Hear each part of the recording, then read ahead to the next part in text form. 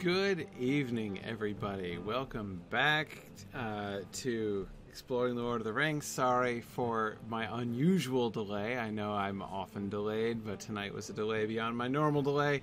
Not actually feeling 100% well tonight, but not quite unwell enough to cancel class. I still want to do class, but anyway. So I think what we're going to do is kind of compromise a little bit, and I'm going to do class as normal, but then probably not the field trip tonight, because I think I should probably not do that. That's my compromise.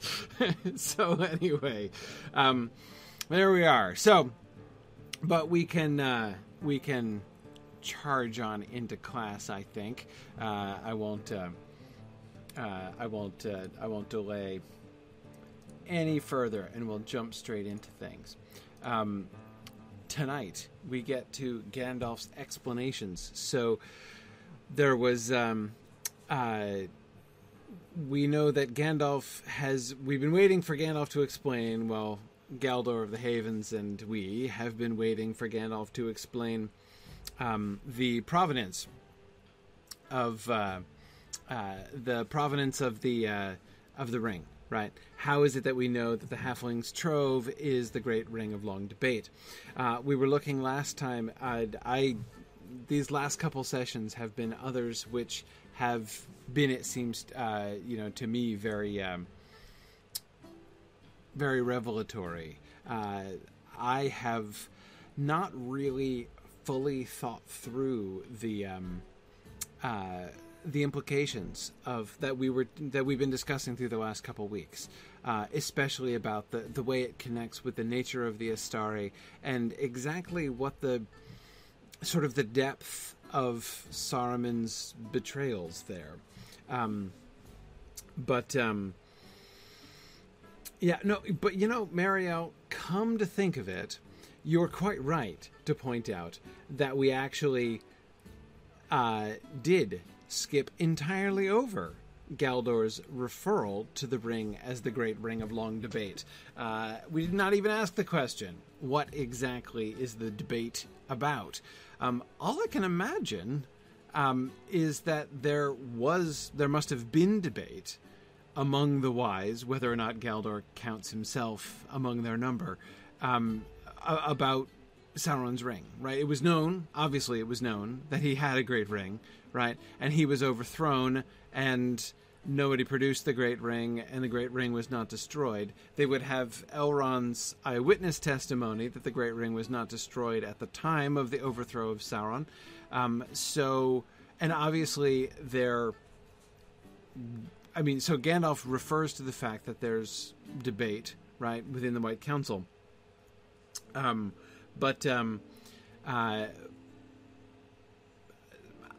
guess that there must have been debate for a long time about it. I mean, I'd have to think. I mean, I suppose in theory, right, there could be two different fora for debate. The one before the overthrow of Sauron and one after the overthrow of Sauron. But I don't think that there's much idea that there was much debating about the Ring of Power in the prior to the overthrow of Sauron. Less debate about the ring, more oh my gosh, we're all going to die. I mean, there was the war, right? That is to say, an Eriador, and I don't think there was much idea of like a debate. Doesn't seem quite right there, right? Trifle is nominating. You're nominating another passage that we skipped over. Fair enough.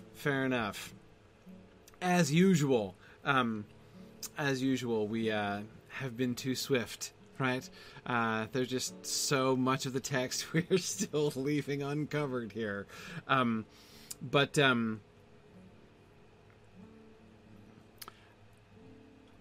So I don't think we have very much evidence as to what that long debate should be. It is certainly interesting and curious that he, that is Galdor, should call it the Great Ring of Long Debate. It's one of those things. It's one of those things where we are. Yeah, exactly. Whether or not it washed out to the sea. Basically, Sam, what happened to it? Essentially. There may well have been, Flammifer, as you suggest, debate about exactly what the ring did and, sort of the nature of the ring and what should be done with it if they ever did find it or whatever. But my point is, basically there are two options here, right? One is that reference that Galdor is making is to something else that we should get, right? That there is other evidence from the stories that talk about the debate, and he's referring to one of those things, or not, right? Or this passage is not a reference to other passages, but rather a short way of inviting us to imagine long debates that have happened for which we have no other evidence anywhere else. Of the two things, I think that the former is more.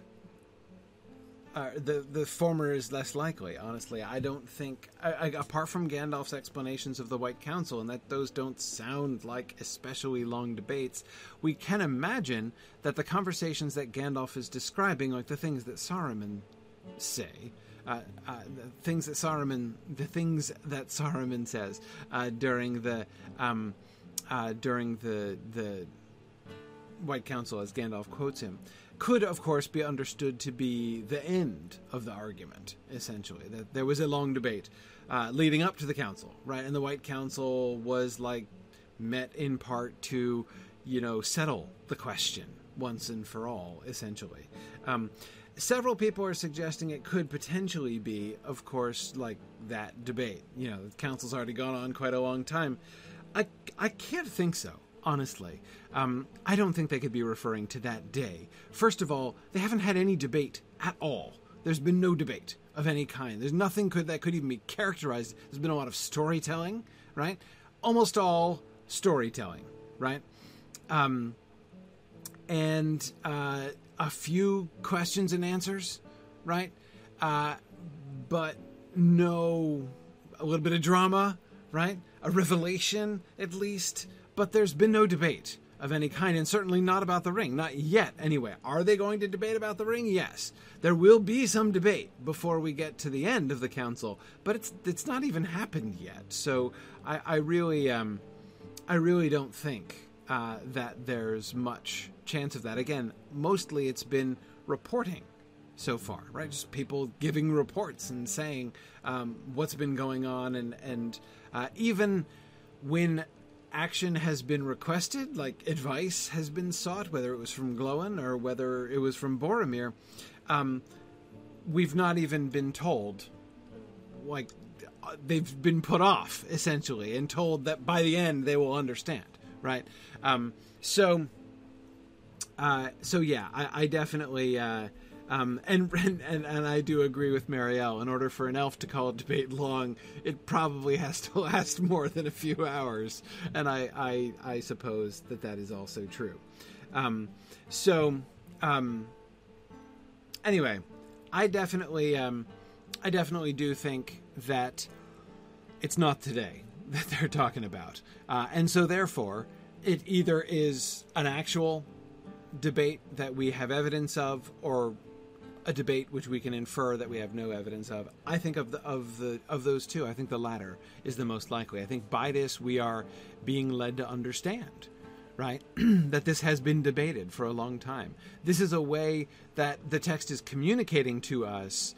This has been something that, lots of people have thought about this a lot. That, most people have not even heard of this. This is 3,000-year history we're talking about, right? But for those who are immortal and were around then and remember it perfectly well, this is a well-known issue and has been discussed for a long time. So part of the audience, the minority, one presumes, of the audience at this council needs explanation. What is this ring of power that we're talking about, and where did it come from? Right? For the majority of them, it is going to be something which they know about, right? Have talked about. This is going to be the culmination of a big debate, right? Essentially. So, yeah. It's possible, Matt, that Galdor is kind of teasing. Matt is wondering if this is possibly some tra-la-la-la-ing, essentially, if he's speaking lightly, as Matt points out that Bilbo has asked for a break and didn't get it. Could Galdor be laughing along with the hobbits and their sense of how long this is going on? I mean, fun, for him to be in some way jesting or even teasing the other people in the room seems to me no bad idea, right? I'm perfectly ready to believe that. But I don't think so. It doesn't feel quite right. Again, mostly because it seems to me totally inappropriate at this stage. Galdor is pointing out, like, what Galdor is saying is, look, we haven't even established that this thing is the ring, right?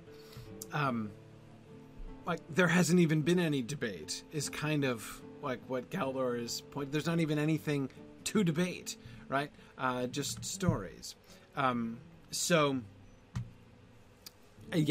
mean, as far as what has happened already so far. So even in jest, for him to characterize this as a long debate, I could see him joking about the length of it, especially if he were teasing Bilbo and Frodo in some sense, right? I can get behind that as an idea, but to joke about the length of a debate that hasn't even happened yet, it's possible, but it doesn't feel quite right. So I'm not convinced by the idea. That to me, that seems to be I would call that the least likely option of the three, if we want to call that a third option. And to me, I think the most likely thing is that Tolkien puts in that reference, Galdor's reference, in order to help us to understand that we've seen this story.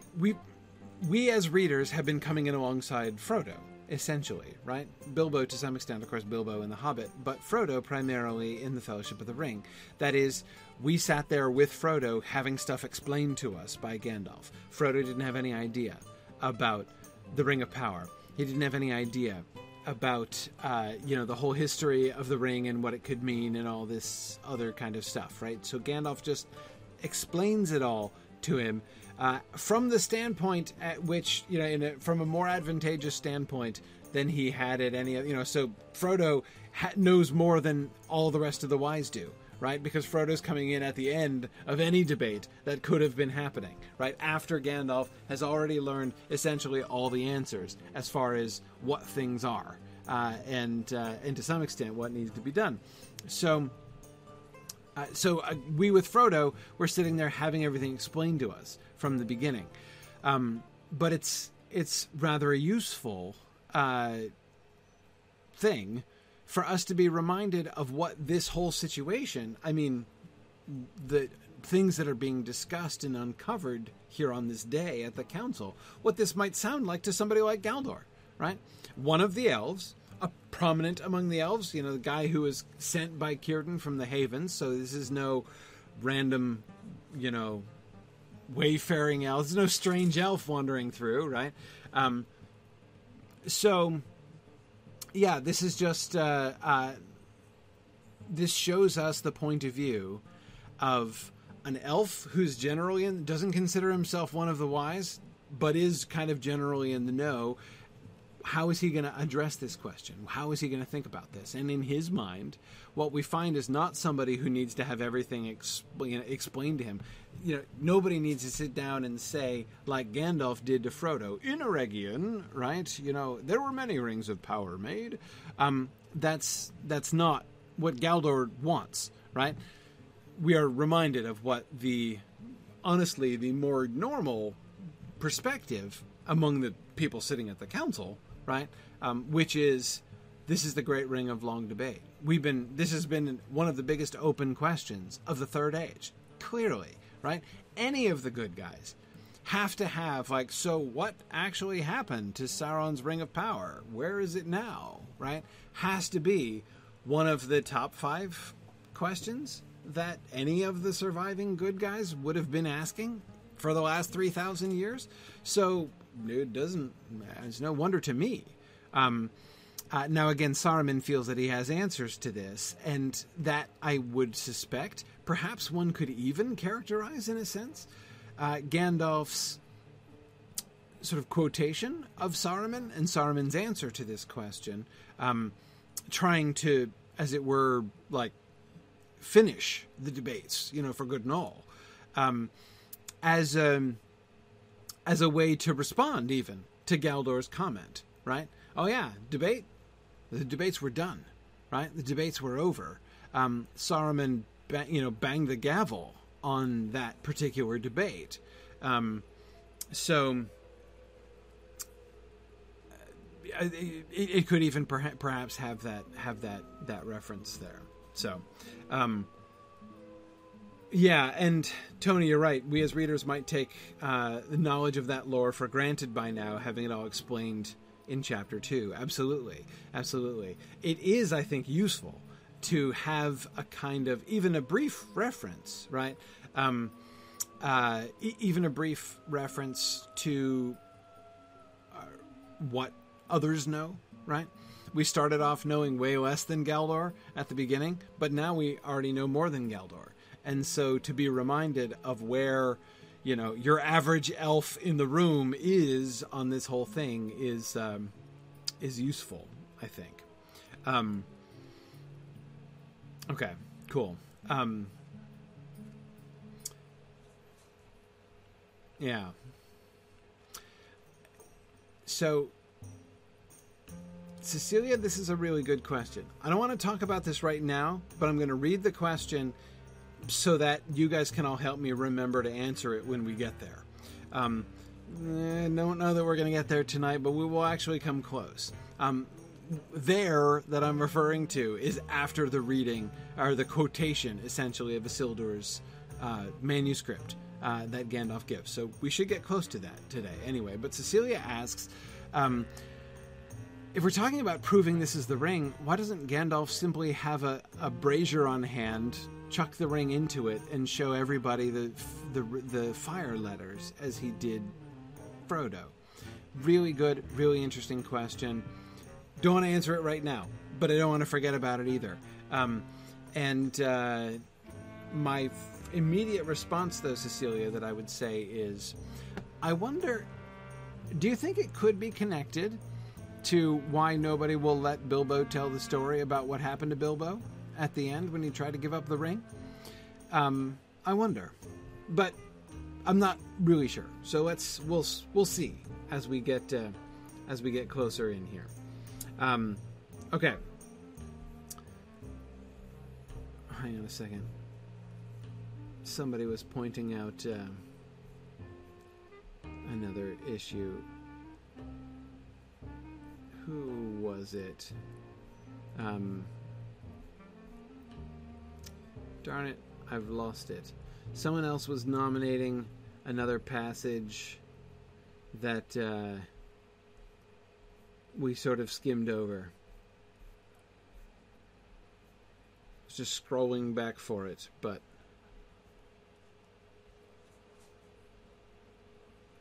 I can't find it. Oh! Yeah, Trifle. It was you. There we are. Oh, yes. How we skipped over what Saruman meant by his hope will cheat him. Yes. Okay, his hope will cheat him. Thank you, Trevor. And there you are. You posted it again. Okay, this one, I think we can dispose of this one quickly, comparatively speaking. So, Saruman says his hope will cheat him. That is, he will divert. So, Sauron believes that the ring is still recoverable. And so he is focusing all of his energy and effort in discovering and recovering the ring.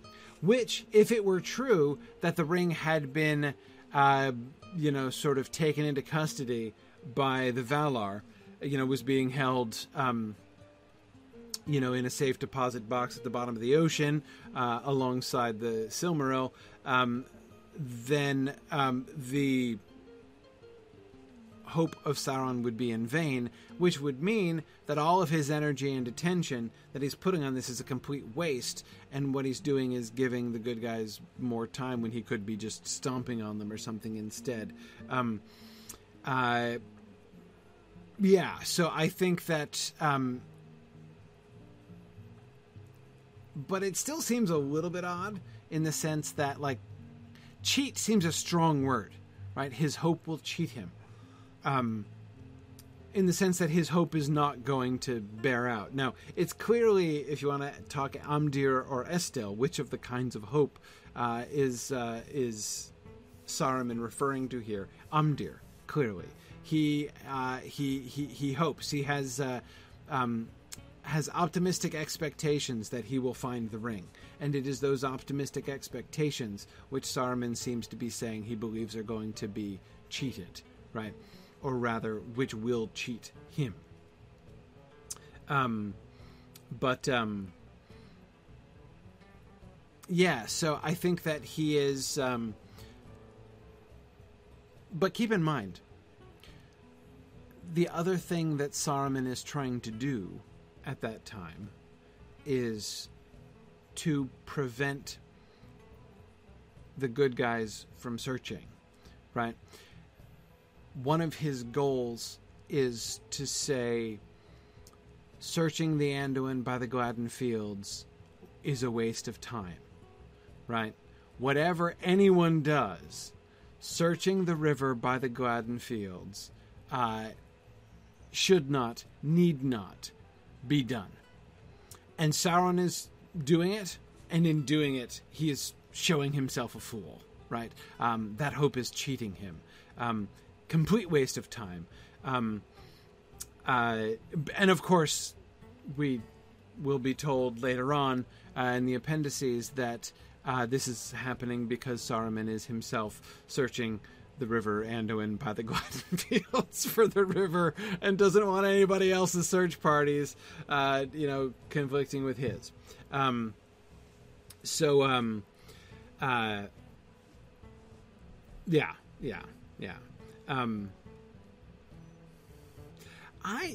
Turambar, that seems like a little much for me.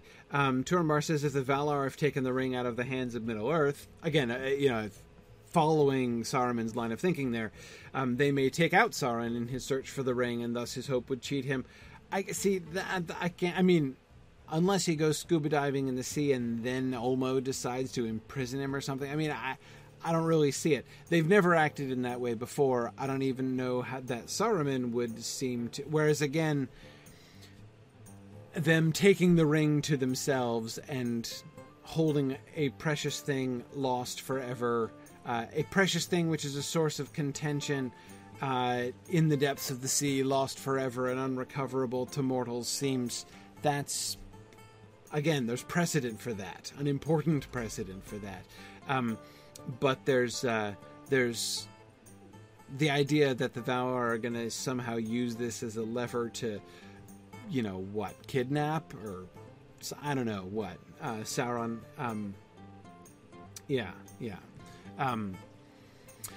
So Trifle says it's not the idea that I find odd, it's the way that Saruman phrases it that seems weird. Yes. And Lilith, that's a good summary.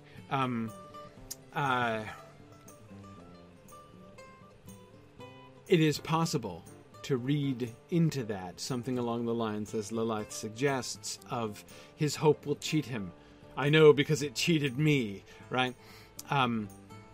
Yes. If he expects to find the ring in the river by the Gladden Fields, he will be disappointed. I know because I was.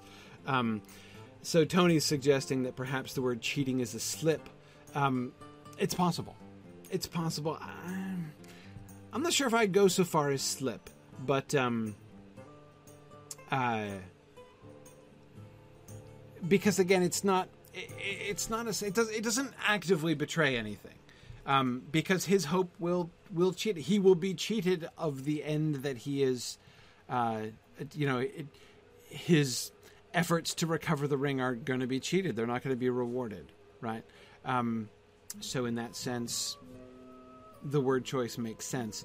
Can we read those kinds of like hidden meanings in it? Not meanings, not intended meanings by him, but can we gain some kind of insight into his his point of view, right? By what he says and how he says it there, possibly.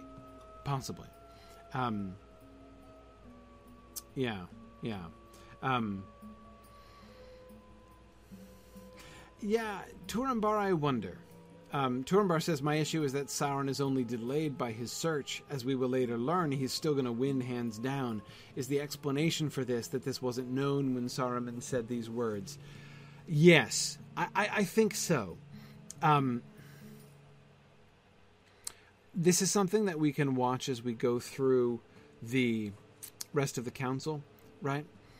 But to what extent is it known and believed by the good guys that even if Sauron does not get the ring back, he's gonna win, right? Sauron is undefeatable even without the ring. Right now, we know that's going to be stated, right, as an accepted truth later on, right?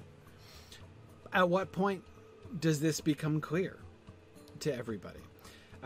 Because, of course, there was a time not too long ago when the White Council got together and believed that they drove Sauron out of Mirkwood, right? That their combined strength was more than a match for him, right? Now, Gandalf has already said that he thinks that they got played there, that they were not nearly as, the White Council didn't come out of that nearly as well as it looked like they did, right, at the time. That Sauron was pretty much sandbagging it, right, when he fled from Mirkwood. But again, that wasn't known immediately. That's a conclusion that Gandalf has drawn in retrospect, right? Now,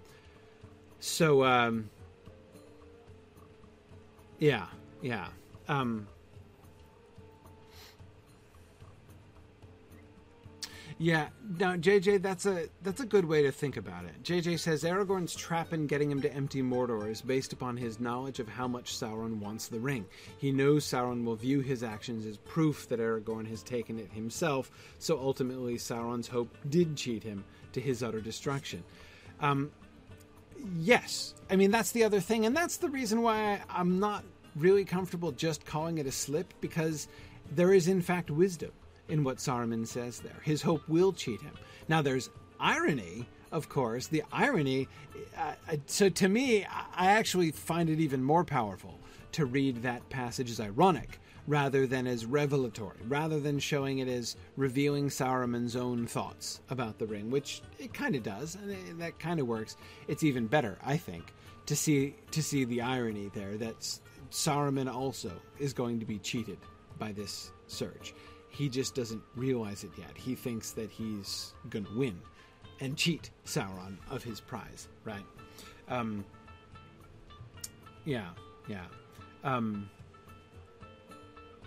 Yes, oft evil will doth evil mar, as both Chris and JJ are quoting. Absolutely. Now, Tony, I agree that the attacks on Gondor are suggestive, right? Suggestive of Sauron's strength, which perhaps they have been underestimating. Yes. Yes. Remember the revelation of the Black Captain, right, of the Witch King on the field, which Boromir says it was like nothing they'd ever experienced before. So we do know that there even from Boromir's testimony, we get an idea that Sauron is putting forth his power in ways that were unexpected, unprecedented, by the people of Gondor. But do they yet really parse it? Do they really yet understand that, basically there are three options, essentially, right? Either the ring is going to be... Either Sauron is not going to get the ring and no one's going to use it, or the good guys are going to use it against Sauron, or Sauron's going to get the ring back and use it, right? Those are the three things that could possibly happen. And in two of them, Sauron is definitely going to win, right? They have no chance of... everybody knows they have no chance of beating him if he gets the Ring of Power back. Everyone does accept that. Gandalf in Bilbo's parlor was talking about covering the world in a second darkness, right? If he did that. But he... but does he yet believe that even if the ring is still withheld from Sauron, he's undefeatable, right?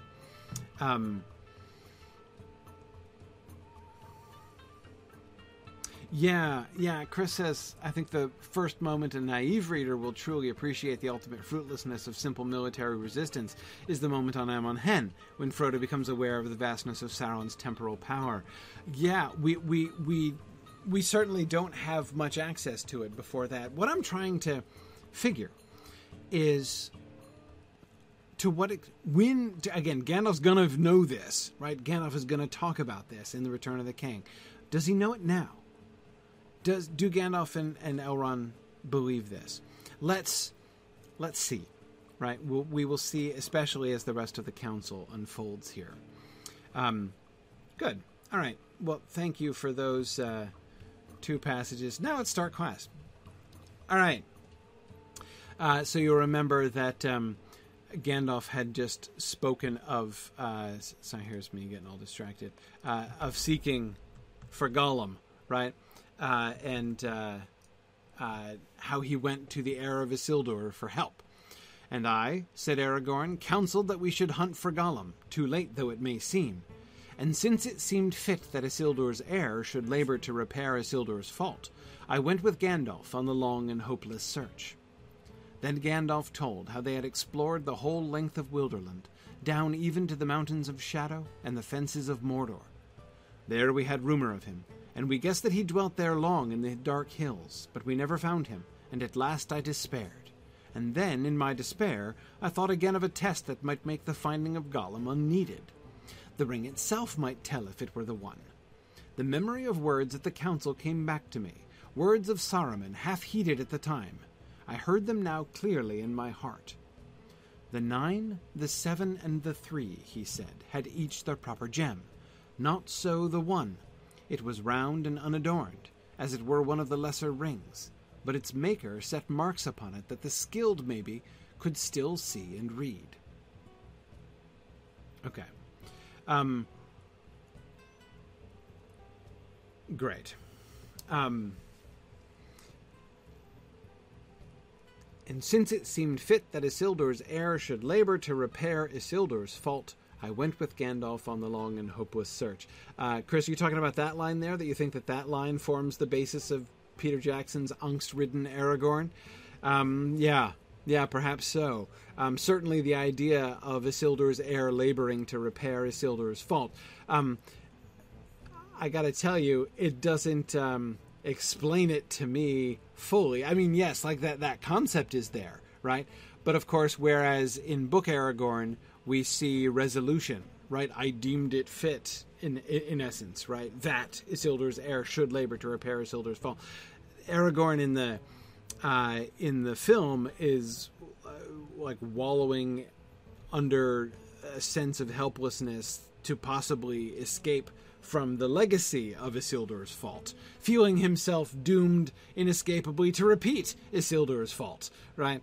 And therefore should probably avoid being put into any position that might be almost like the one which led to Isildur's fault, and thus quite different from Book Aragorn here. Yeah. Anyway,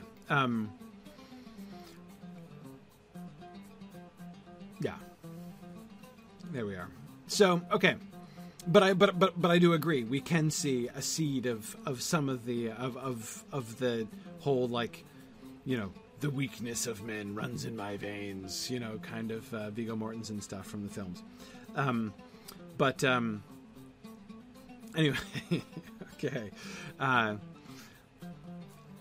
Yeah, good. Angrist, excellent point. So we're focusing on this first paragraph first. That's very good. And Angrist points out, notice the little name dropping there, right? The fact that he calls himself Isildur's heir here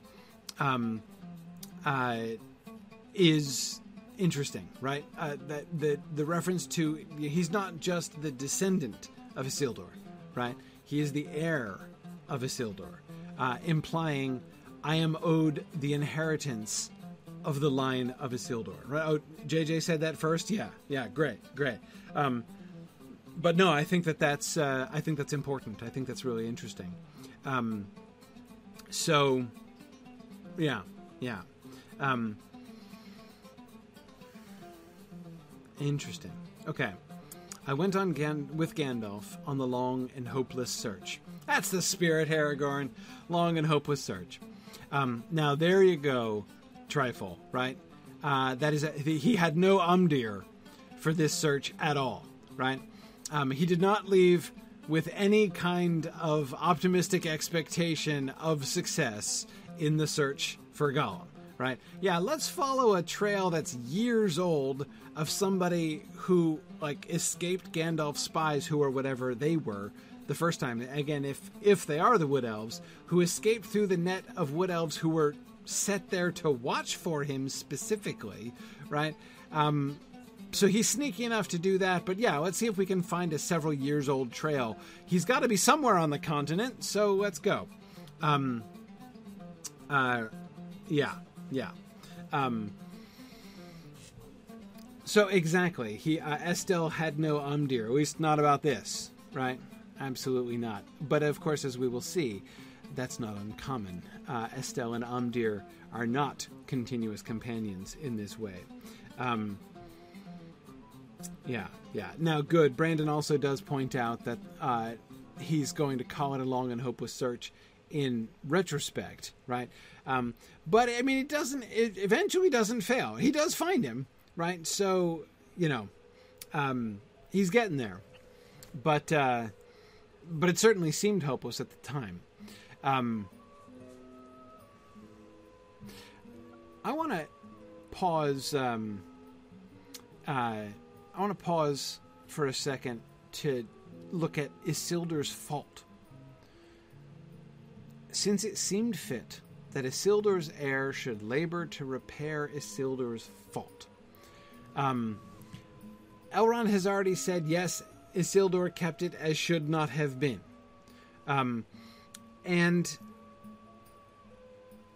But he didn't say much about that, right? There was no clear speculation about the nature of his fault, right?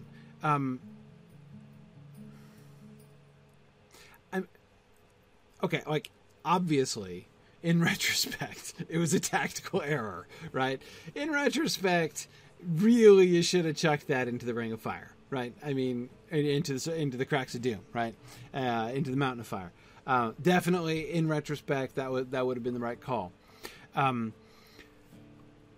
But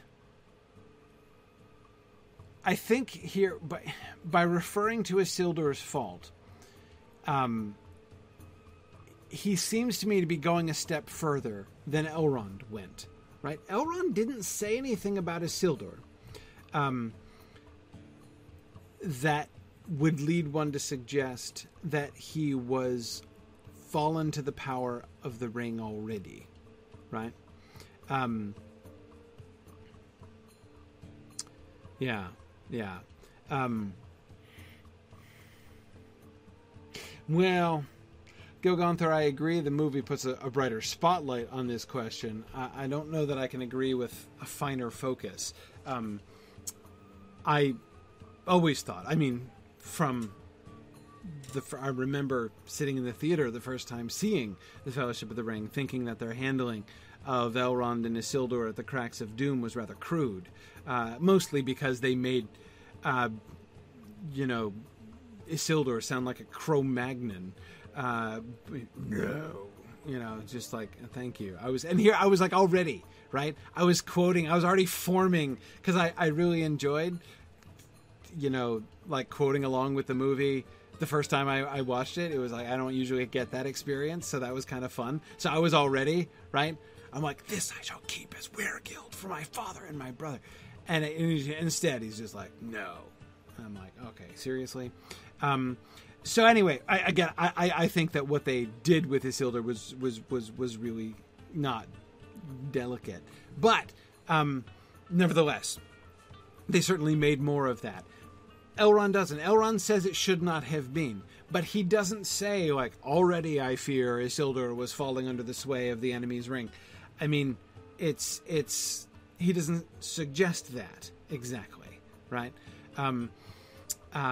And remember, when we had a conversation about this, it was a couple months ago now, but we had a long conversation about this, that I think that people way overstate that. I think the films way overstated that. It was striking. It was probably good from a movie storytelling standpoint. It made for a good film. A lot of the choices they made did work well in this way, right? Seeing as the Lord of the Rings movies were really, really good movies. However, when we actually look at it, it's much more complicated than that. Anyway, so Isildur's fault. Now, it is also possible, Trifle, as I think you were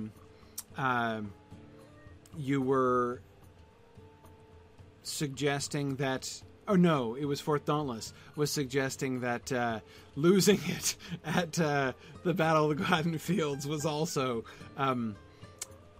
not a great move in retrospect by Isildur. So, right, Lilith is asking, what is the fault then? The taking of the ring? The caring for it poorly? Losing it? Not studying it? I think, yes, says several people, all of the above.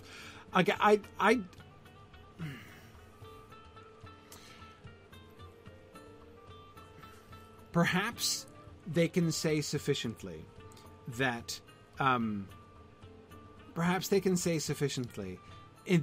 retrospect, not destroying it was clearly wrong.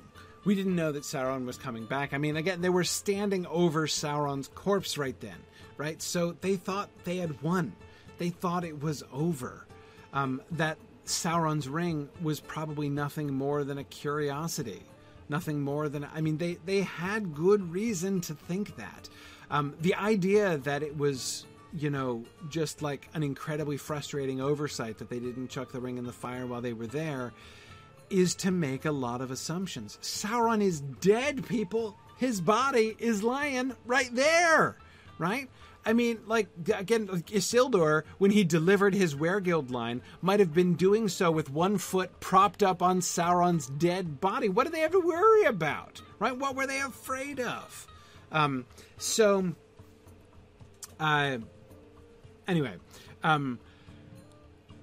but now they know better. That is, they know that Sauron was not gone for good. And now, in retrospect, knowing that Sauron is A, back, and B, hunting for his ring, in retrospect, probably would have been better to chuck the ring in the fire, right? I certainly think. Yeah.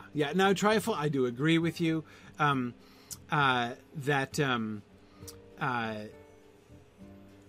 I do agree with you that Sauron died just recently in Numenor, but that didn't stick. So maybe they should consider that he might come back. Isn't that much of a stretch?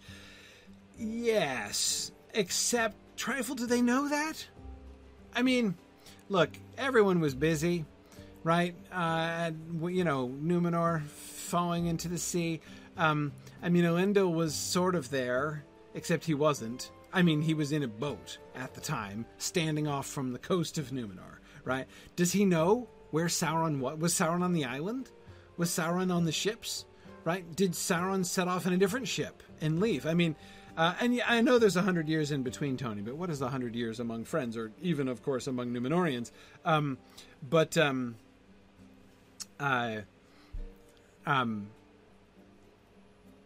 anyway, we're told that Sauron was like sitting there in his temple laughing when Numenor falls into the sea, right?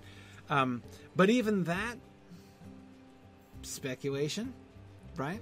I mean, who was the eyewitness who brought that tale back, right? The tale of the Akallabeth clearly comes from the survivors of Numenor, and they didn't know. Right? They didn't know what was happening. They were equally speculating about what happened with Ar-Pharazôn, right, when he got to Valinor.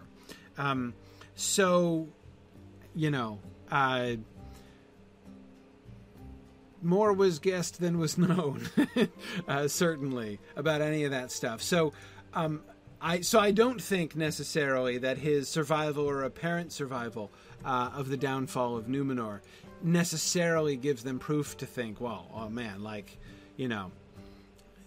this guy won't stay dead, right? We've proven that he won't stay dead.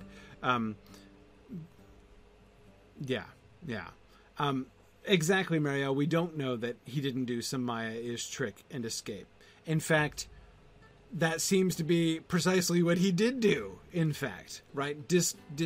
What would be the word? Discorporate, ditch his body, right, and return as a spirit, but not in the same way as when he dies. It's all pretty complicated and kind of uncertain, right?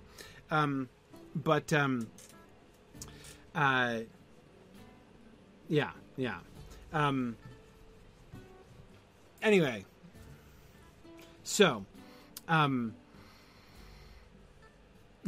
Lilith says, Elendil wrote about it as he watched from the boats, I guess, so it's not exactly a first-person account, kind of like a helicopter traffic reporter, except with not so good a view of what's going on inside the city, right? Anyway, I don't know. Point is, I want to bring it back around to Isildur's fault. I have to think,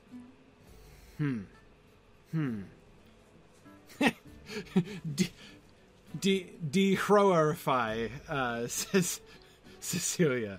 Okay, that works. Cecilia was also disagreeing with me about the idea of the movies being really good movies. I was actually just having a conversation about this the other day.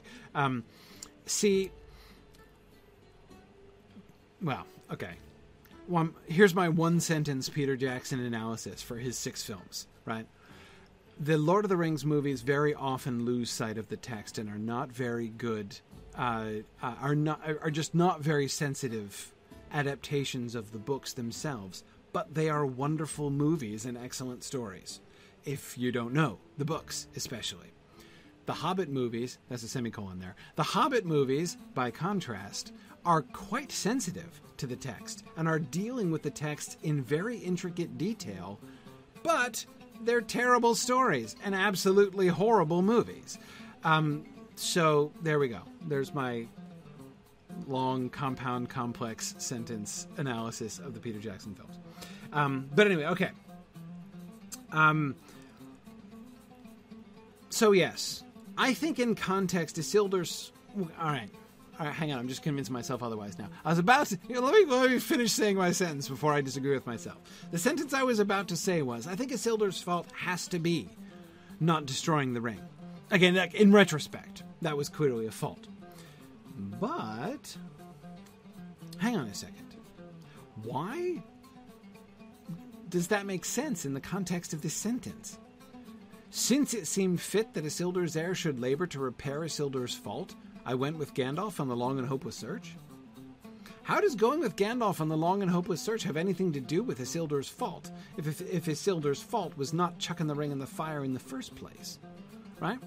However, if we imagine that Isildur's fault was losing the ring in the first place, the heir of Isildur might well see fit to labor to help find it. Right now, the ring is found. Right? So it's not about finding the ring exactly. I don't know.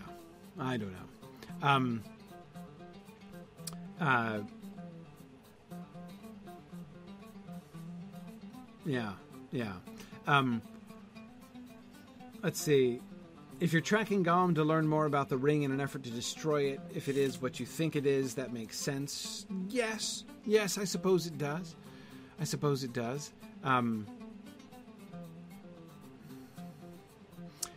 Remember where they are in their knowledge now. This is right after Bilbo has departed, after the story that nobody wants to recount during the council happens, right? And Bilbo, does his little performance as he's leaving Bag End, right, at the long-expected party. And now Gandalf has opened his mind to Aragorn, right? And told him, okay, I have a really bad feeling about this ring. Saruman says it can't possibly be the Ring of Power, but I think he might be wrong, and we need to confirm this, and I need your help, right? Yeah. Turambar thinks a little unfair to consider the losing of the ring a fault by Isildur. He says, the dude that looted Sauron and then had the audacity to be killed in battle against overwhelming odds. What a wimp. Yeah, I get it. It might seem a little harsh. But I would say he didn't lose the shards of Narsil. Right? Shards of Narsil somehow escaped. The ring didn't escape. Right? That could be a fault, potentially. Right? Yes. So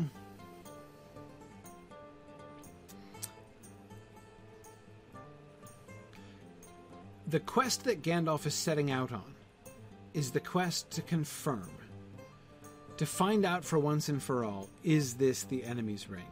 So I guess in the sense of saying, this is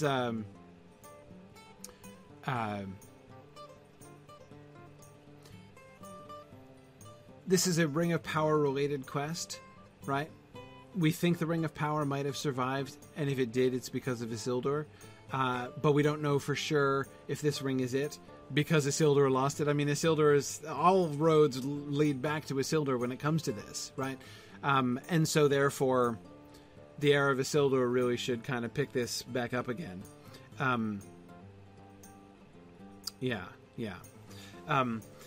Okay, so...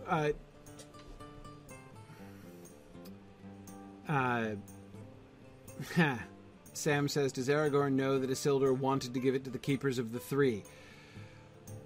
No, certainly not, because Tolkien didn't even know that at this point. That's from Unfinished Tales. And that passage was written significantly later than this. And I take, this is just my interpretation mind, I take that passage of Isildur and his final conversation with Alcar, the steward there, his esquire. I take that conversation to be an attempt by Tolkien to answer exactly the question, Angrist, that you were just asking. Who would have the sword but not the ring? Why would someone... We're told that one person escapes from the field of battle and bore the shards of Narsil with him into the north. Why? How did that come to be? How is it that somebody had the shards of Narsil but not the ring? And I think in part, as I say, it's my personal opinion that that's one of the reasons that he's writing. Tolkien wrote The Disaster of the Gladden Fields because he wanted to. There are other reasons as well, but I think that's one of the reasons. Because in that story, of course, Tolkien depicts Isildur as knowing they're going to die, right? And pushing the shards of Narsil on auction and enabling him to escape. The goal is to send him off with the heirlooms because they don't want the heirlooms lost, and they don't believe that any of them are going to survive. But he doesn't send the ring. But he could send the ring. But he doesn't want to send them. But he chooses not to send the ring. But he intends to give up the ring. And Isildur's stated intention to hand over the Ring of Power to the wielders of the Elven Rings is only there mentioned. Nowhere in the course of The Lord of the Rings, in main text or appendices, does it suggest that Isildur was thinking that. And even in the Unfinished Tales version of The Disaster of the Gladden Fields, I have to admit that I myself retain a certain degree of skepticism about the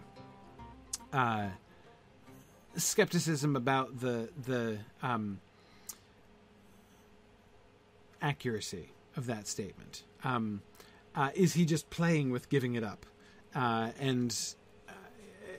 Because he's only at an early stage, right? That seems to me quite likely, I would say. Yeah.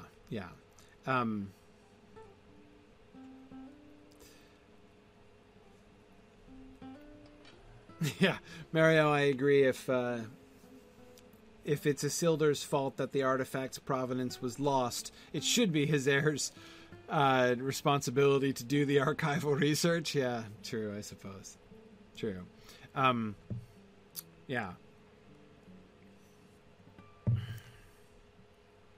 But yes, Angrist, yes, the only survivor was Isildur's esquire. That is correct. Yeah. WKU, I do myself quite suspect that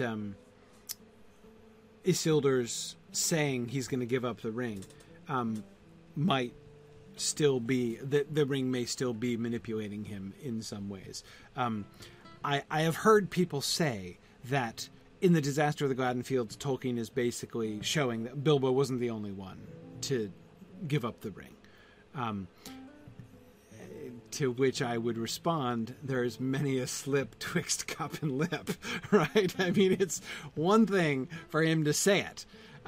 He's not done it yet, nor come within shooting range of actually doing it. So, we'll see when it actually comes to it.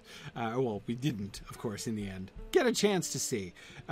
But we would have seen, in theory. And I'm not sure what, in fact, we would have seen had it come to that. And it may well be that Isildur's death, as I've always rather thought, was merciful, really, because it could have been much worse. And had it come to the point of thinking about giving up the ring, wanting to give up the ring, had that pushed it to a crisis, what might have happened to Isildur? I don't really know.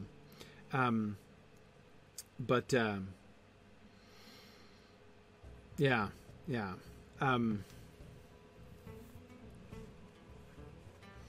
Okay, we'll find out when we get to exploring Unfinished Tales. Maybe. Okay. Let's see. Hey, I have an idea.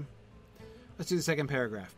Then Gandalf told how they had explored the whole length of Wilderland, down even to the Mountains of Shadow and the Fences of Mordor. Now, Lilith, I think it was you who pointed out earlier, it's interesting that the Mountains of Shadow and the Fences of Mordor seem to be different things, right? Yes. There are two ways in which I would understand that. One possibility, of course, is that he could mean the same thing, right? to the Mountains of Shadow, like that could be something almost like an appositive, right? Mountains of Shadow, a.k.a. the Fences of Mordor, right? Also, he could be throwing in the Fences of Mordor as an explanatory note for the geographically ignorant, right? For those of you who might be unfamiliar with the map of the Southlands and don't know the name of the mountains that surround Mordor because you've never been there yourselves, FYI, the Mountains of Shadow are the Fences of Mordor. That's possible, right? That could also be what he meant. It is possible that he is referring to... Well, I don't know that he'd be referring to the Black Gates themselves, Tony. Fences, plural, there. Again, I don't... Gates are not fences. The metaphor is wrong there. The mountains are like a fence, right? To use fence as a metaphor or as a simile for the Mountains of Shadow, especially the Mountains of Shadow, like the mountains surrounding Mordor, right, which look more like a fence than usual, right? Yeah. So, right. So I would say he's most likely referring to the same thing. It's also possible that he is kind of referring to the Fences of Mordor as more generally like the region around, like not just we went climbing up in the mountains, but like that whole area. It's also possible that they went round the other side, right?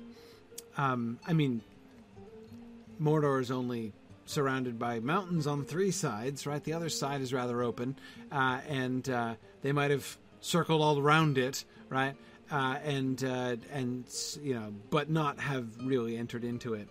But that seems to me less likely. I think he's the and does suggest he's talking. It does open the possibility that he's talking about 2 separate things. But I don't really think that he is. Yeah. Like the marches at the border. Yes, Tony. Kind of like that. Yeah.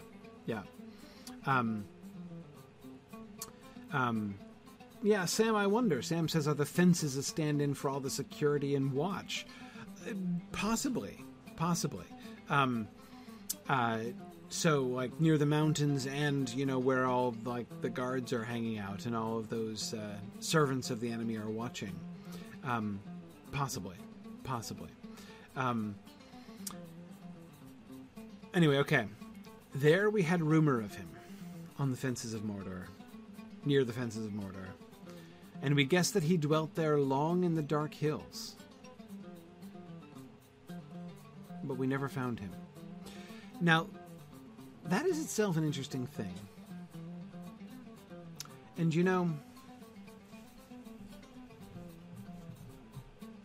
oh, yeah, sorry, Sikwayetska on the Twitch chat. I completely agree with you. I too believe that if Isildur had not died at the Gladden Field on the way home, had he returned back to Arnor with the Ring of Power, that he eventually would have fallen and wielded the ring as a new Dark Lord. Yes, I agree.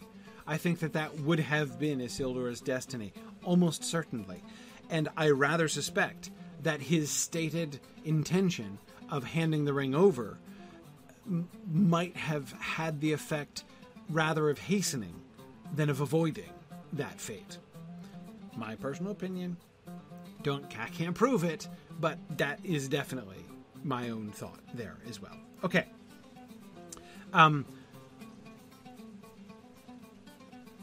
Who are the rumors? Where do the rumors come from? Great questions. All right. I doubt... Well, it is conceivable that he is referring to actual rumors. It is possible that they are speaking to, folks in Ithilien, right? There are humans in Ithilien who would have heard this, especially since, remember, this is a while back. This is before the new offensive, in which the Witch King came out and fought, and Faramir and Boromir ended up swimming the river, right? It's before that. So there were still people. I mean, there are still people in Ithilien in the Two Towers, right? That Frodo and Sam meet. It's, I think, very possible that there were actual people whom they talked to. It is also possible that they found just evidence, right? Camps, tracks, scat, that kind of thing, Lalaith. Sure, very possible. Yes. And I think it's possible that Gandalf could characterize that as rumor, right? That we had rumor of him. No, it doesn't say we heard rumors, right? He says we had rumor of him. And we guess that he dwelt there long in the Dark Hills. But you know,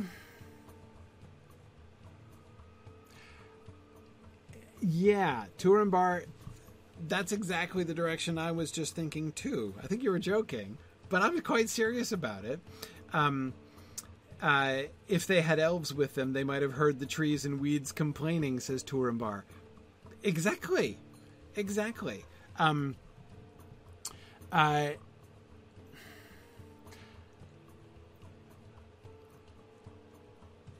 here's why I think that. The reason I think that is what he says at the end of that sentence. Or, sorry, at the end of that clause, I guess I should say.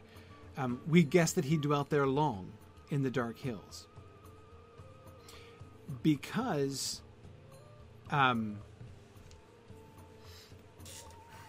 if he dwelt there long, there might have been something like a feeling of his presence, right? I know that sounds very squishy, but there's a lot of that kind of squishiness in The Lord of the Rings, right? We know that any place that an evil creature dwells bears the stamp of it. That's quite clear. Whether it's the desolation of Smaug, or the slag pits in front of Mordor, or Isengard itself, right? Everywhere we see where somebody evil has set up shop for any significant amount of time, right?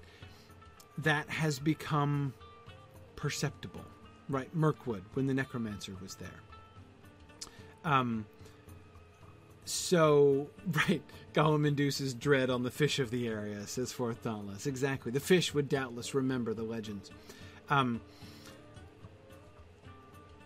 Yeah, but Lalaith, I'm not at all sure that Gandalf and Aragorn are not capable of doing exactly what you say, walking into a grove and saying, yeah, it kind of feels like Gollum was here. It just feels like it.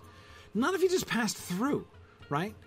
But if he stayed there, if he dwelt there for years, yeah, maybe they could. Maybe they would have rumor of him in that way. They would find a place where they had reason to believe that Gollum had lingered, right? Notice he says they guessed it.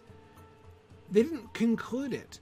If they had found, a cave that showed signs of having been lived in for years with piles and piles and piles of fish bones, right, of varying ages scattered all over the place, he wouldn't say we guessed. We guessed that he dwelt there for they'd say, yeah, we found his cave and we it sure looked like he had, lived there for years. Yeah. See, but Angrist, I'm not sure about that. Angrist says that puts Gollum on a power level akin to Smaug and Saruman, though. No, I don't think so. I don't think so. There's still a question, because I don't think it's a question of power. It's a question of discord, right? There's the parallel that's the parallel that I've always understood. That is, things like the desolation of the dragon and things are like on the physical level, the desolation, the discord of Melkor, right? They are discordant notes in the harmony of the world, and when you are sufficiently discordant, you create discord around you. Like, it happens. It happens with, I mean, this is how it works. So that, again, that's not a question exactly of power, because that can differ in scale very greatly, right? I mean, there are differences between the desolation of Smaug and Shelob's lair, and the old forest near Old Man Willow, right? Or the Barrow Downs, or I don't know. Probably Lobelia Sackville Baggins' sitting room isn't as bad as that yet, right?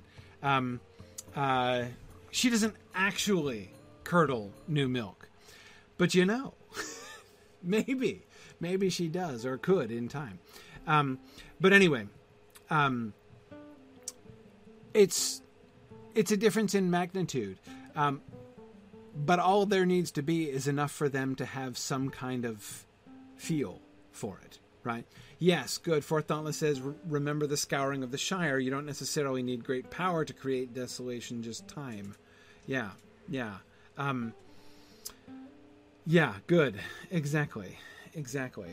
And I agree, Lincoln. Lobelia is going to go out a hero, right? So she definitely makes it back from the moral precipice, or the moral slope down which she was hurtling right at the time we last saw her. But anyway, so yes, I do definitely think that when I think of what that sentence, what that clause there points to, we had rumor of him and we guessed that he dwelt there long in the dark hills. It's possible they actually heard something. It's possible that they saw some evidence, but this is not, I think, primarily sleuth work or trekking. I think that this is primarily sensing, right? That they... I mean, how did they even end up down there, right? They had explored the whole length of Wilderland down even to the Mountains of Shadow and the Fences of Mordor. Makes it sound like they had gotten down to Mordor by process of elimination, right? We'd already searched like the whole rest of Rovanion for him, right? And then, we ended up at Mordor, which was really the last place we wanted to look, or whatever. Yes. Yeah. Fort Dauntless, yes. I do think that Tolkien uses rumor in a non-verbal sense. Yeah. We should definitely keep an eye on the use of the word rumor as we go. Yes. And good. Praise, thank you for pointing that out to me. I did miss that before. Bricktails' comment that Frodo, in his song, is going to say that Gandalf spoke with bird on bough and beast in den in their own secret tongues. So that also, of course, is a perfectly viable source of rumor. And I would say, again, not just even rumor in the purely sort of verbal sense, but even in the broader sense of there was that might be one of the ways in which they gained the sense of this. There are evil memories here, whether they are articulate memories, right? Whether the birds could tell them stories about that creepy little guy who used to live here or not. Still, they would remember it. The local fauna, especially the fish, as you've pointed out, would remember it, right? They would remember it. The land would remember Gollum living there. And that seems to me the kind of thing that would lead them to say, we had rumor, we guess that he dwelt there long. Can I also say, I don't think that my imagination has lingered ever in my entire life, even momentarily, on that particular phrase. Gollum, I mean, dwelling there long in the dark hills. Long. possibly decades, that Gollum lived, what, like in Ithilien? Possibly? Maybe on the northern side? You know, in the Ash Mountains? I don't know exactly where, but that Gollum lived there. Lived there. Probably. For decades. Exactly, Tony. He had 70-ish years. Exactly. Exactly. This is while Bilbo... I mean, that's how cold the trail is, right? Gollum came out not too long after Bilbo took the ring, right? And it's after Bilbo's farewell party that they're doing their hunting, right? So it's been at least 60 years. Call it what, at least? We don't know how many years it was. I don't think we yet know how many years it was afterwards that he left the mountains, but it was not too long after. So he's been hanging out there for a long time, right? And again, I don't think my imagination has lingered on that phrase even once. But doesn't it put a kind of an amazing a kind of amazing context into Book 4, right? When they're wandering in Ithilien, remember how much Gollum dislikes the place? How is it that Gollum knows all of these things that you know, all these paths and all of the ways, and he knows that land really well. He might have lived there for 40 years. He might have lived there longer than Frodo has been alive yet, right? I mean, Gollum, could well know Ithilien better than you know, Frodo knows the Shire, right? The area around Hobbiton. And that's kind of amazing. Yeah, longer than Faramir. He knows it better than any of the men of Gondor who are there, right? Yeah. So it's, and then to be thinking as Bricktails was just asking, and Flamifer was pointing out, has lots of opportunity to get to know Shelob, right? Does he get to know her earlier on, right? Does he...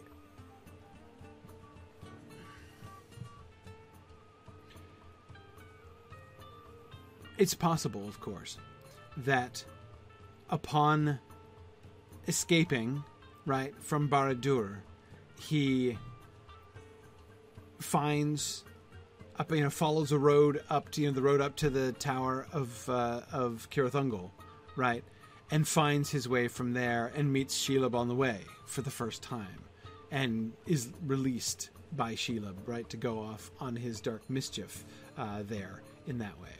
That is possible. It is possible. But it is also possible that he already knew that past perfectly well. That his time meeting Shelob predates his encounter with Sauron.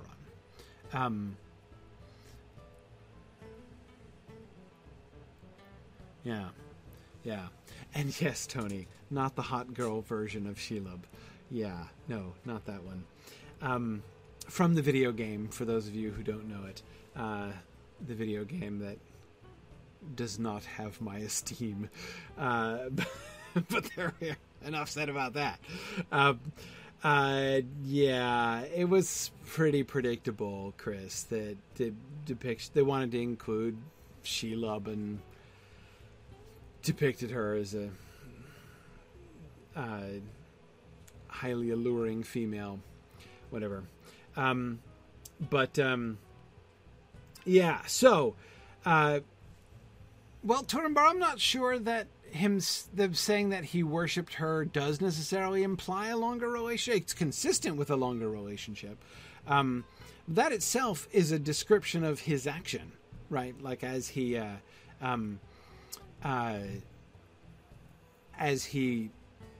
would have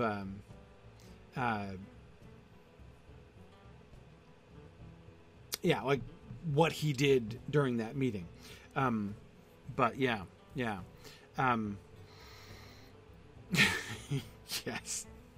Yes, JJ, it is true. Shadow of Mordor, the Shadows of Mordor franchise, the video game, does not have my seal of approval at all. I'm afraid.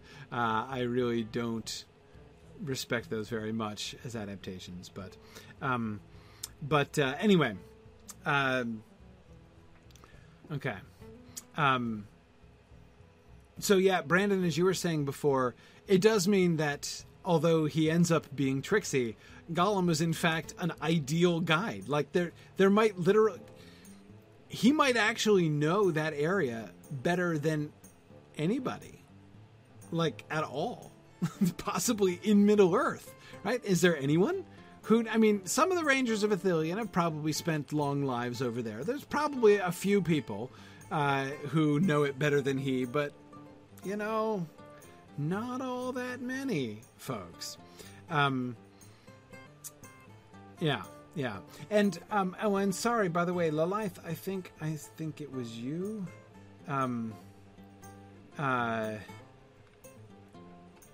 Who said, where was it? The business about beasts and birds. Darn it. Keep scrolling back and looking for things and not finding them tonight. About the Gandalf's words about the evidence of Gollum in Mirkwood, right? Yeah. Anyway, which certainly does seem to confirm the whole like rumor of the land kind of reading of that I was suggesting for their finding evidence. Oh, that was that was Corey Schwab. Excellent. No wonder I couldn't find it. I was looking for your yellow symbol there, Lilith.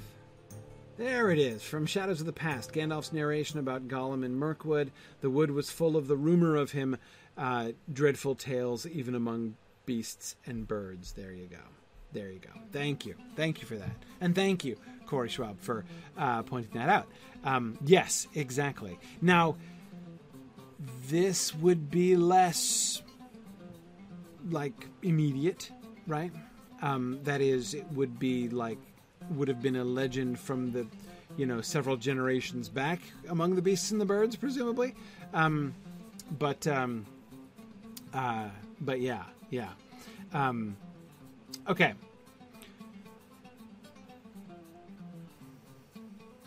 But we never found him, and at last I despaired. This, by the way, I take to be the despair equivalent of Amdir, right? Gandalf is not falling victim to despair with a capital D, right? He is not abandoning his Estelle entirely, although ironically he is going to leave Aragorn behind here, but that's not the point. He is giving up, not in general, not on everything, but on the hunt for Gollum, right? And then in my despair, I thought again of a test that might make the finding of Gollum unneeded, right? And this comes, I'm sorry, somebody, and I forget who it was asking earlier on, why are they hunting for Gollum at all again? Like, why exactly does this make sense?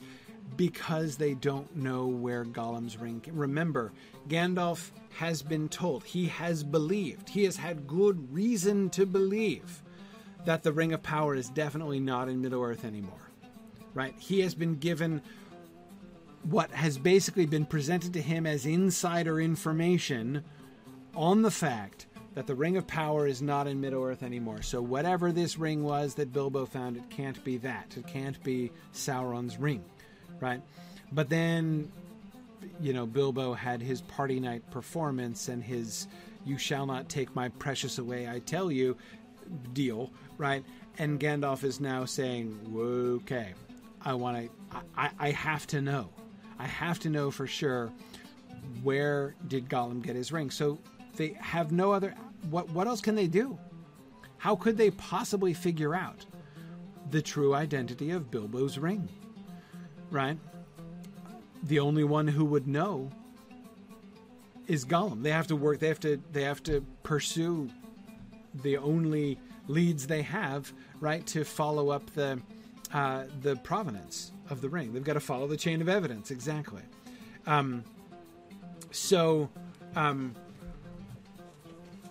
Yeah. So they're trying to find Gollum to try to get his story, because they don't know anything. They keep in mind, here's another thing. Where was Gollum? Where did Bilbo find the ring? In the Misty Mountains, right? Not far from Khazad-dûm. So, in fact, we know there's like the treasure of the greatest kingdom of the dwarves, much of it anyway, still lying there beneath the mountains, right? When we're told the orcs stole it long ago, but that's exactly the point, right? You know, Gollum stealing from the orcs. So that he found a ring, okay, no shock. That he found a magic ring, you know what? Still not shocked, right? This is the home of the greatest house, the ancient house of the dwarves. Who knows what those guys were up to? Right? They could totally have made invisible rings, right? In fact, I mean, if we think about this from a mythological standpoint, a magic ring made by dwarves sounds legit, right? That's kind of what you would expect to find rings, right? So anyway, yeah, it's who knows, right? Yeah, I know it's like Gollum wasn't living in the halls of Old Moria. That's not what I'm saying. But my point is, there are all kinds of more immediate I mean, if you had to make like a hierarchy of most likely explanations, right? Gollum had a magic ring. That is the only fact. That is the furthest fact back up the explanation chain that Gandalf has. Gollum had a magic ring somehow. How did Gollum, this slimy little dark riddle-telling creature, little riddle-telling cannibal creature who lives below the Misty Mountains, how did he get it? Right? Well, you know, if we just brainstorm a list of possible answers to this question, that it was Sauron's Ring of Power is going to be way the heck down that list. Right. I mean, there's just no question. Right. Whereas there are many other much more likely explanations to hand, even if they are several miles away from Old Moria. Again, come on. Seriously, that's easy. Right. That, or maybe it's goblin treasure from a Gundabad away. Who knows? Right. Maybe this is. Yeah. And Brandon, I agree. They don't know what kind of creature Gollum is yet. They have no reason to think he's like 1,000 years old. Exactly. He could be like some, I don't know, Badger Brock or somebody who likes to kidnap folks and keep them in his hole, right? He could just be a small, rather inconsequential creature, right, who happened at some point to find a magic ring, like you do, right? So, yeah, he could be some sort of rogue goblin. JJ, we do also have to remember that the only evidence about him at all is Bilbo's account, right? Bilbo's the only one who ever saw him, right? So who knows? I mean, let's face it, Bilbo is pretty ignorant. It's not like he's going to know the difference.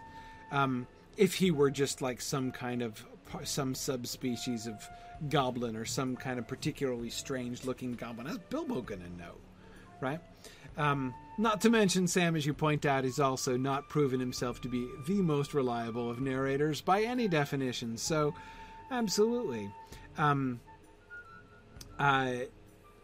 Yeah, and JJ, as you said, the lighting is really bad, right, for Bilbo and everything. So yeah, there's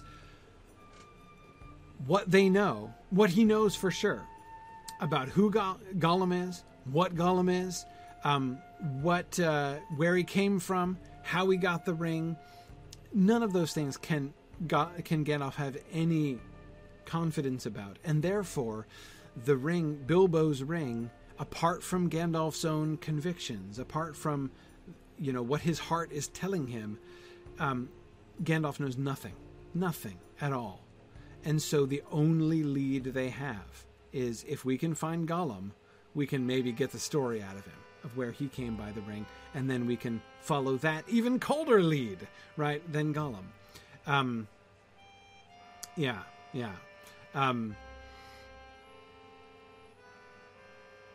Okay. But he thought again of a test that might make the finding of Gollum unneeded. The ring itself might tell if it were the one. If what we really need to do is just prove whether or not it's the Ring of Power, because everything else is just kind of curiosity, right? I mean, we don't actually absolutely have to know where Gollum's ring came from, so long as we know for sure it isn't Sauron's Ring of Power. That's what really matters here, right? Okay, fine. The memory of words at the council came back to me. Words of Saruman, half heeded at the time. I heard them now clearly in my heart. I love the fact that Gandalf was only half paying attention to Saruman at the council. I've always kind of wondered about that. Was he... what? Snoozing? Right? Gandalf nodding off? Right? Gandalf, busy blowing smoke rings. He was waiting for lunch. Exactly. Wondering when Saruman would stop going on and on about the Rings of Power, and they would just serve lunch. Or he's passing notes to Galadriel, says Tarlonio.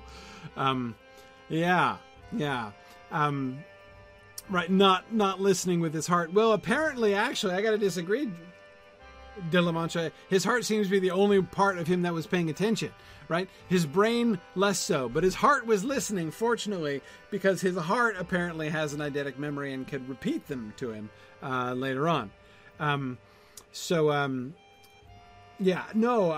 agree. Like, Matt, I'm not at all saying I've never been there, at a long committee meeting where the senior professor is droning on and on. Like, absolutely.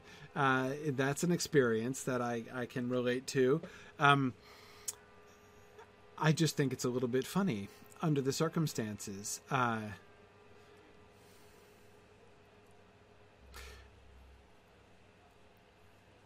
Here's what I think it suggests.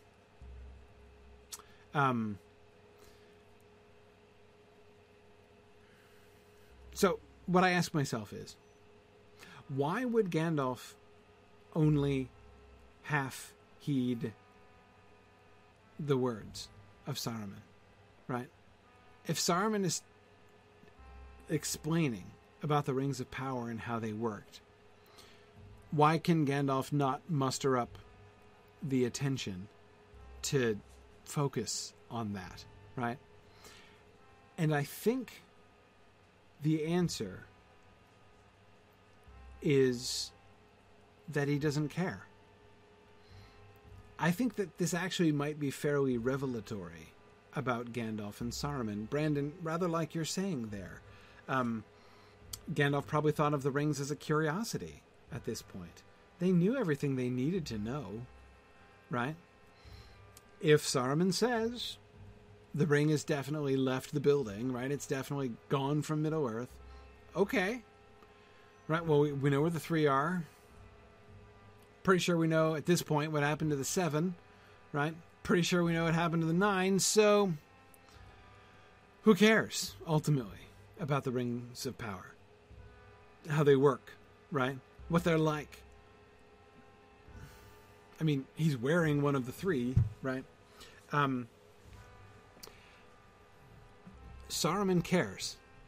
Saruman has spent much study on this matter, right? He knows that they had each their proper gem, Why? Because he's researched this, right? It's kind of like that, JJ. JJ says that Saruman is the engineer going into fine detail on the workings of the project, which the rest of the company doesn't really care about so long as it works. Kind of. But again, I think it shows us where their focus is, right? I think that the little glimpse of insight that we can get here is on where their priorities are, right? What they are focused on. Gandalf, he cares about the Rings of Power in as much as it affects their campaign to care for and help and protect the peoples of Middle-earth, right? But he's not just curious about it, right? He doesn't really care. Saruman cares. Saruman cares about the rings. What are they like? How were they made? How do they work? Right? So he's going to have studied these things. What is the relationship between the gem and the ring? Right? Is it important? Right? Yeah. So I do think that I agree, Mudmort probably is one lecture among many. Yeah. So, Fort Dauntless is asking an excellent question. We've been talking about Gandalf's trust of Saruman. Is it possible that Gandalf was subconsciously suspicious that Saruman's information might be unreliable?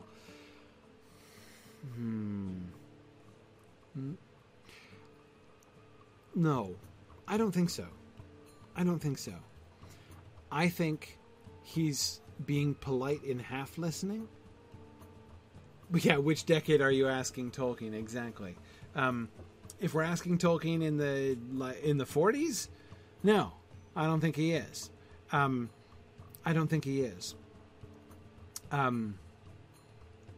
think that he is that again. Gandalf is not concerned about the Rings of Power themselves, how they work, how they operate, right? Saruman is more fixated on this. And he's kind of, I don't know what. Maybe this is not Saruman just, mansplaining to the White Council about the Rings of Power. Maybe this is part of that long debate that Galdor referred to. Maybe we're getting another kind of glimpse of it, right? They used to get together to talk about the Rings of Power all the time, right? I mean, this is, and so Saruman, one of the reasons, who knows, could it have been part of Saruman's campaign for chair, right? One of the reasons he was appointed head of the council is because he's the expert, in the Rings of Power, which everybody else is really interested in, except Gandalf, right? Gandalf isn't. And this, I suspect, is why he's given one, in fact. I think it's a nolo episcopari thing. That is the Latin phrase, which is what you're supposed to say when you're appointed to be a bishop in the Roman Catholic Church. It means, I don't want to be a bishop.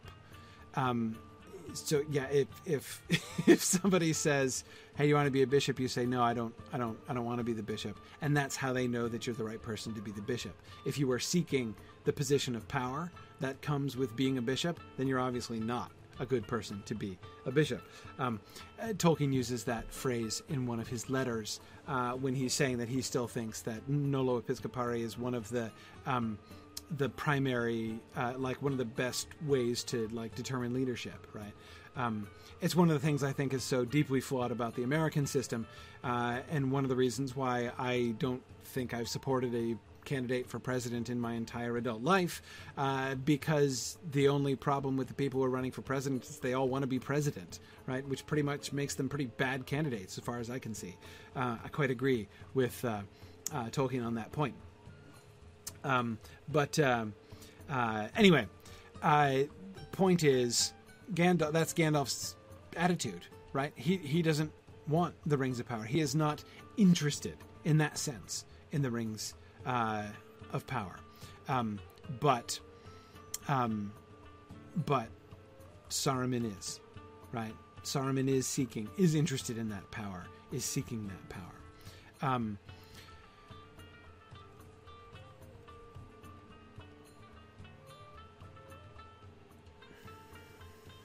Several people are asking, and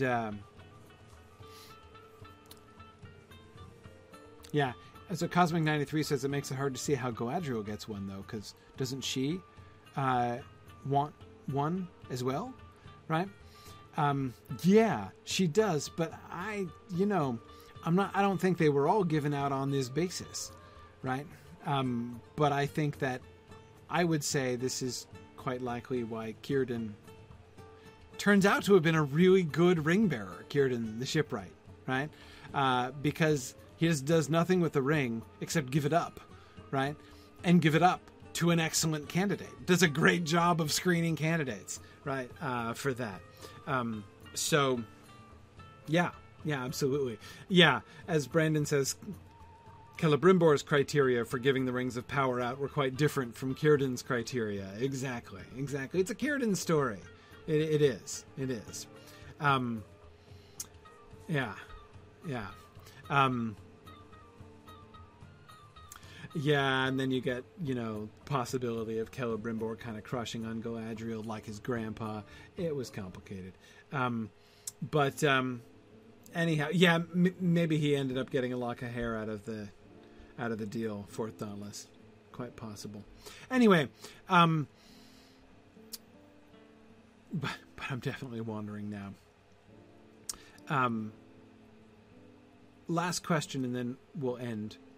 And I think this is a simple question because I don't know the answer to it. Cecilia was just asking it. At least one of you guys were asking the same question. What do we know about what Saruman knows about the three rings? Does he know who has the Elvish rings? No. Yeah, okay. I don't think it's a secret among the wise that Elrond and Galadriel have them. Again, I've called the fact that Galadriel has a Ring of Power the worst kept secret in Middle-earth. I mean, talk about your open secrets, right? I mean, seriously. Who is surprised by that? And Elrond is a pretty close second in as far as like least surprising candidates to be holding one of the Rings of Power. But yes, I think that he can't know that Gandalf has it. I think that he must know that Elrond and Galadriel have it, and I would not be surprised. Sorry. All right, somebody on Twitter was saying, "Hey, it could be Celeborn who has it." That's really funny. I like that a lot.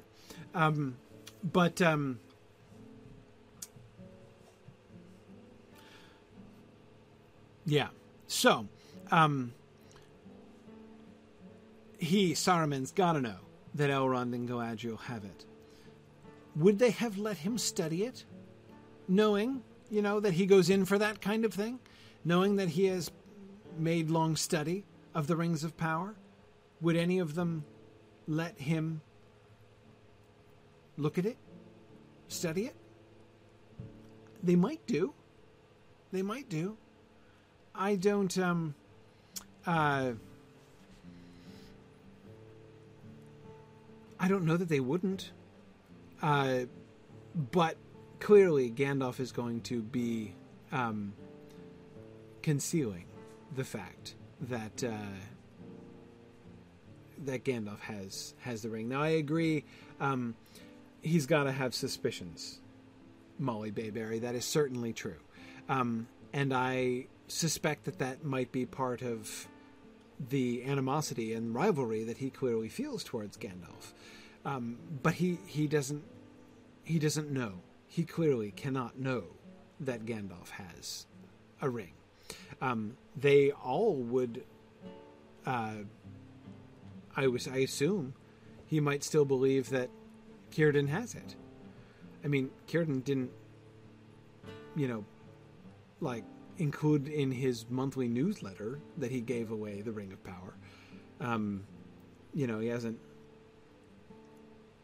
posted up signs for it or anything saying he'd lost it. Now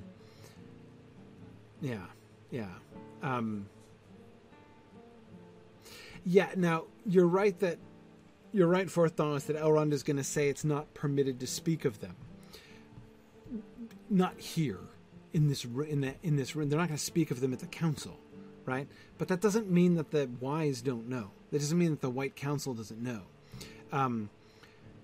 The population of the White Council seems to get smaller and smaller as the years go by. In The Hobbit, it seems like the annual convention of the wizards, right? But later on, yeah. Amy, as far as why Saruman would know that Galadriel and Elrond would have the Elven Rings of Power, I would just say, because he's one of the wise, by process of elimination, essentially. And he has made study of the ring. He would know. He knows as much as anybody about the Rings of Power, right? He would be, and Galadriel and Elrond have been using them, right? That's why Rivendell and Lothlorien are like they are. He would recognize that, right? So, I don't think it would be a secret from Saruman, from one of the wise, from one of the wizards, from the head of the White Council, of whom Elrond and Galadriel are themselves members, right?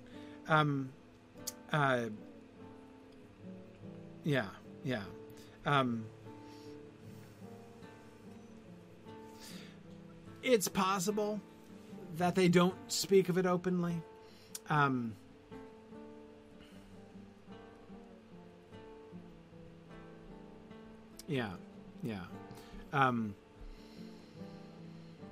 I don't know.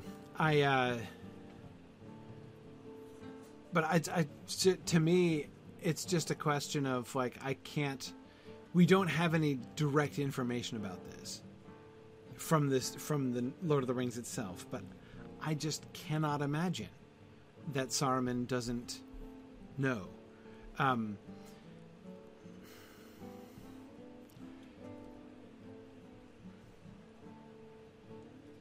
I can't imagine it. I just can't. I've tried to imagine it. I have failed to imagine it. I mean, seriously, this is the guy who the primary study of his life has been the nature of the Rings of Power. And so, Galadriel and Elrond will have been stonewalling him for millennia, right? Be like, no, man, we're not telling you. So he's like, come on. Look, the three of us rings are still out there. Elrond and Galadriel, you totally have two of them, right? I mean, come on. Any idiot can tell that.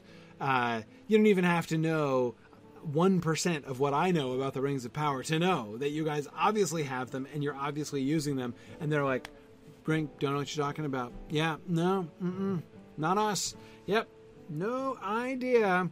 I mean, seriously, I can't imagine those kinds of denials happening. It seems silly, right? Very silly. Not to and why would they be motivated to keep it from him? From him, right? The wizard who's looking into the rings, right? Which is a sensible thing to do. Keep in mind, I don't think it's sketchy. Not necessarily sketchy. There are lots of reasons why Saruman's study of the rings is not necessarily a morally questionable thing from day one, right? It is First of all, his job is to, he came to Middle-earth in order to be the opponent of Sauron, right? And to help the Free Peoples against Sauron. And clearly, the Ring of Power, as they knew from the Second Age, is one of the chief threats of Sauron's reign, right? So the Rings of Power are a big deal and an important question in the now apparent Sauron vacuum of the Third Age. But, he's going to come... So we know he's going to come back. The Astari in particular know he's going to come back eventually by the time they get there, because that's why they were sent, right? In order to prepare against Sauron's coming back. So, okay. So they know they're fighting against Sauron. And therefore the Rings of Power, pro and con, are going to be an issue. So, totally fitting. Somebody's got to look into this, and he's one of the wizards. This is his job, so he should do this. Plus, if you take into account the idea of his being affiliated, and this was, I think, Evil Dr. Cannon was talking about this before, that if you take into account the fact that he is one of the Maiar of Aule, it makes perfect sense, right? This is right up his street. So of course he's interested in this. Why wouldn't he be, right? He's following his own nature and his own interest, and therefore is also a fit person to oversee the Rings of Power research project to figure out the implications, both positive and negative, for the struggle with Sauron in the Third Age. Absolutely. There's no reason not to do that. There's no reason that's fishy. There's certainly way more reasons to do it than simply, I am lusting for power and striving to make myself into a new Dark Lord. That's one possible outcome, I suppose, but there's no reason necessarily to believe that. So, again, and in fact, the very fact that he's the guy who knows all about the Rings of Power supports the idea of him being named head of the council in the first place, right? That it may well be that's his primary,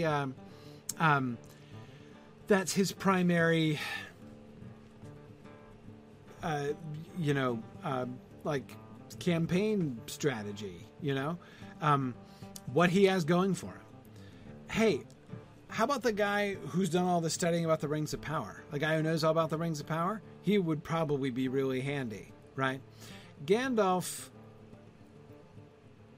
does good fireworks, and he also he does good fireworks, and he does he's friendly with hobbits, and he can blow smoke rings. Exactly.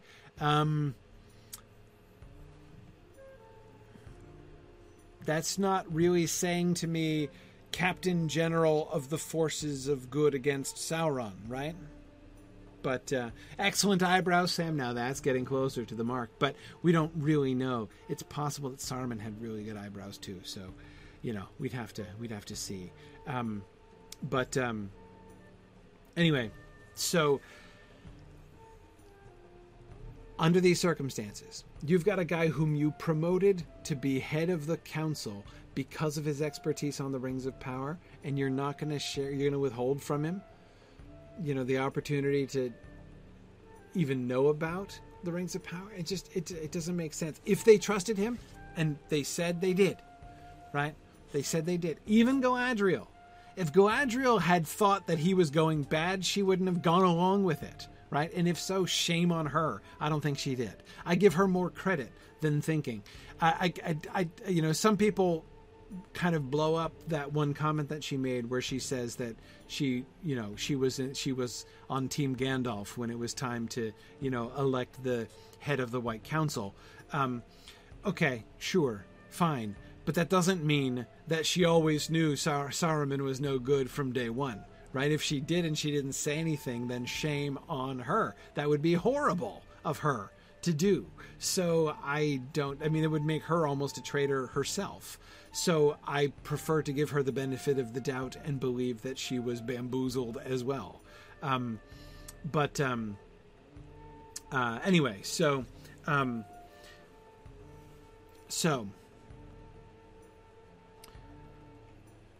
does. So again, this is why, again, I just can't imagine that Saruman doesn't know about the three rings. But I think it's perfectly clear he does not know that Gandalf has one. I think that things would have gone a little bit differently if he had. Yeah.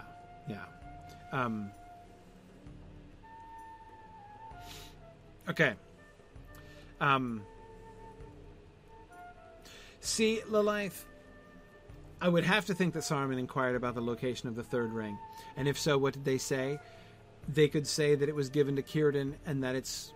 But, you know, it's to me, it's different. I can imagine them saying Círdan had it, and whether or not he has it still is unknown.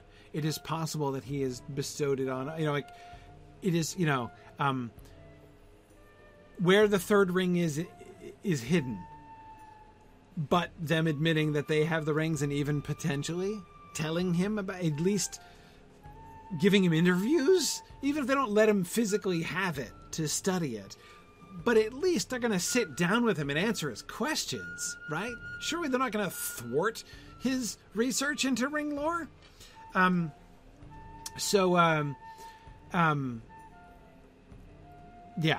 So I think that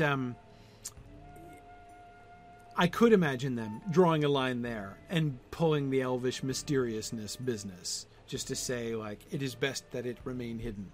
And Saruman having to be like, yes, I see the wisdom of that. And knowing that if he pushes, that it is going to start looking suspicious. But why would they?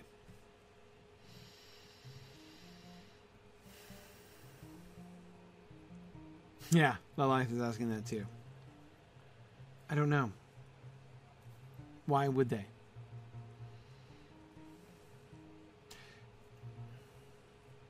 My answer to that, keep in mind, I have now crossed the line and am making things up. Okay? I just want to make that clear. This is me making things up because we don't know any of these things. What I would say is this was Círdan's initiative. The secrecy is Círdan's initiative, right? That I would say the minimum thing that happened is that if they had at some point a conversation with Círdan that went along the lines of, dude, what did you do with the ring we gave you? And he was like, gave it away to some schmo on the docks, right? If they had that conversation with Círdan, I'm thinking that Círdan says, maybe Círdan, Círdan would tell them because they would know, but that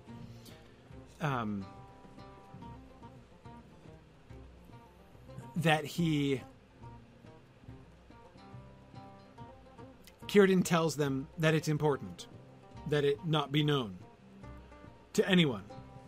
Tell no one, not even Saruman, who has the third ring. And they're like, why? And he's like, because, in an elvish, mysterious reason. And they're like, right. And so they don't. Yeah. Yeah, I know Gil-galad gave it to him, Brigtails, but anyway, yeah, sorry, I was joking. But you see what I mean, right? Still, they know he has it, right? Okay. Yeah. It's possible, just possible, Fourth Dauntless, that Saruman could have been doing his ring interviews, right? And this is for posterity, so be honest. When Círdan still had the ring, so he assumes Círdan still has it.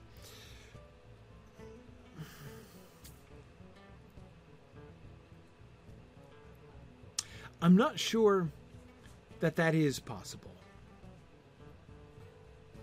I'm not sure that is... Well, okay, I mean, it becomes possible after the fact because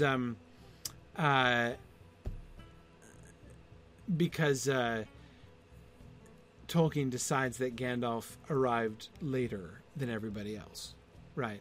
But that was a late decision by Tolkien. I don't see any evidence that was true during the writing of The Lord of the Rings. That's one of the things that comes about when he is further developing Gandalf's own backstory, essentially, which he does after the fact. I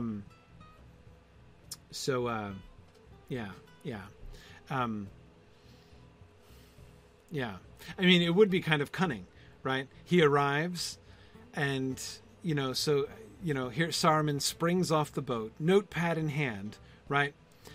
Ready to go, right? Because he's got his plan all the way on the boat ride over from Valinor. He's like, okay, for step one, I'm going to find out about the Rings of Power. And so the very first thing I need to do, obviously, is interview the ring holders. And so he pops off and he's standing there on the quay and he's like, so, Círdan, you've got a ring, don't you? Excellent. Can we have a talk? I'm going to take some notes, right? So he talks to Círdan, and then it could be even like later that afternoon, Círdan gives it up to Gandalf, and then Saruman, never knows, right? And Círdan never shows to the meetings anyway, so who even knows? Yeah. So that's possible. It's possible. We could imagine that too. But I think that my version of the story would have Círdan enjoining secrecy on them. That he would reveal that it had been, that it was, that he had some foresight that it must remain secret, even from Saruman, without necessarily throwing suspicion on Saruman himself. It doesn't have the conversation doesn't have to be, well, that's Saruman, right? We don't really trust that bloke. We all know. So, okay, let's. It's a given. We're not going to tell him. Yeah. Okay.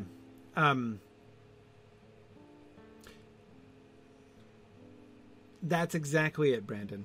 The idea of hiding who has Círdan's ring from Saruman was Círdan's plan, and even though they don't know why, they respect that. Exactly. Okay, good. All right, so I'm going to end now because it's late. I started extra late today, and as I said at the beginning, I'm not going to do the field trip tonight because I should probably sleep sooner rather than later. I've not been feeling very well today. So I'm not gonna be able to do the field trip tonight. We'll be back for field trip next week. And of course, more discussion of the text as we will get to see we didn't actually get to the archival research today, but we'll get to the archival research. The idea that Gandalf had in his despair of a test that might make the finding of Gollum unneeded. We shall look at that next time. So thanks everybody. And I will see you guys next week. Bye now. Thanks for joining me on this epic exploration of The Lord of the Rings and of Standing Stone's video adaptation of Tolkien's story. If you are having even half the fun I'm having on this journey, I hope you will consider supporting the project by donating at signumuniversity.org/fund.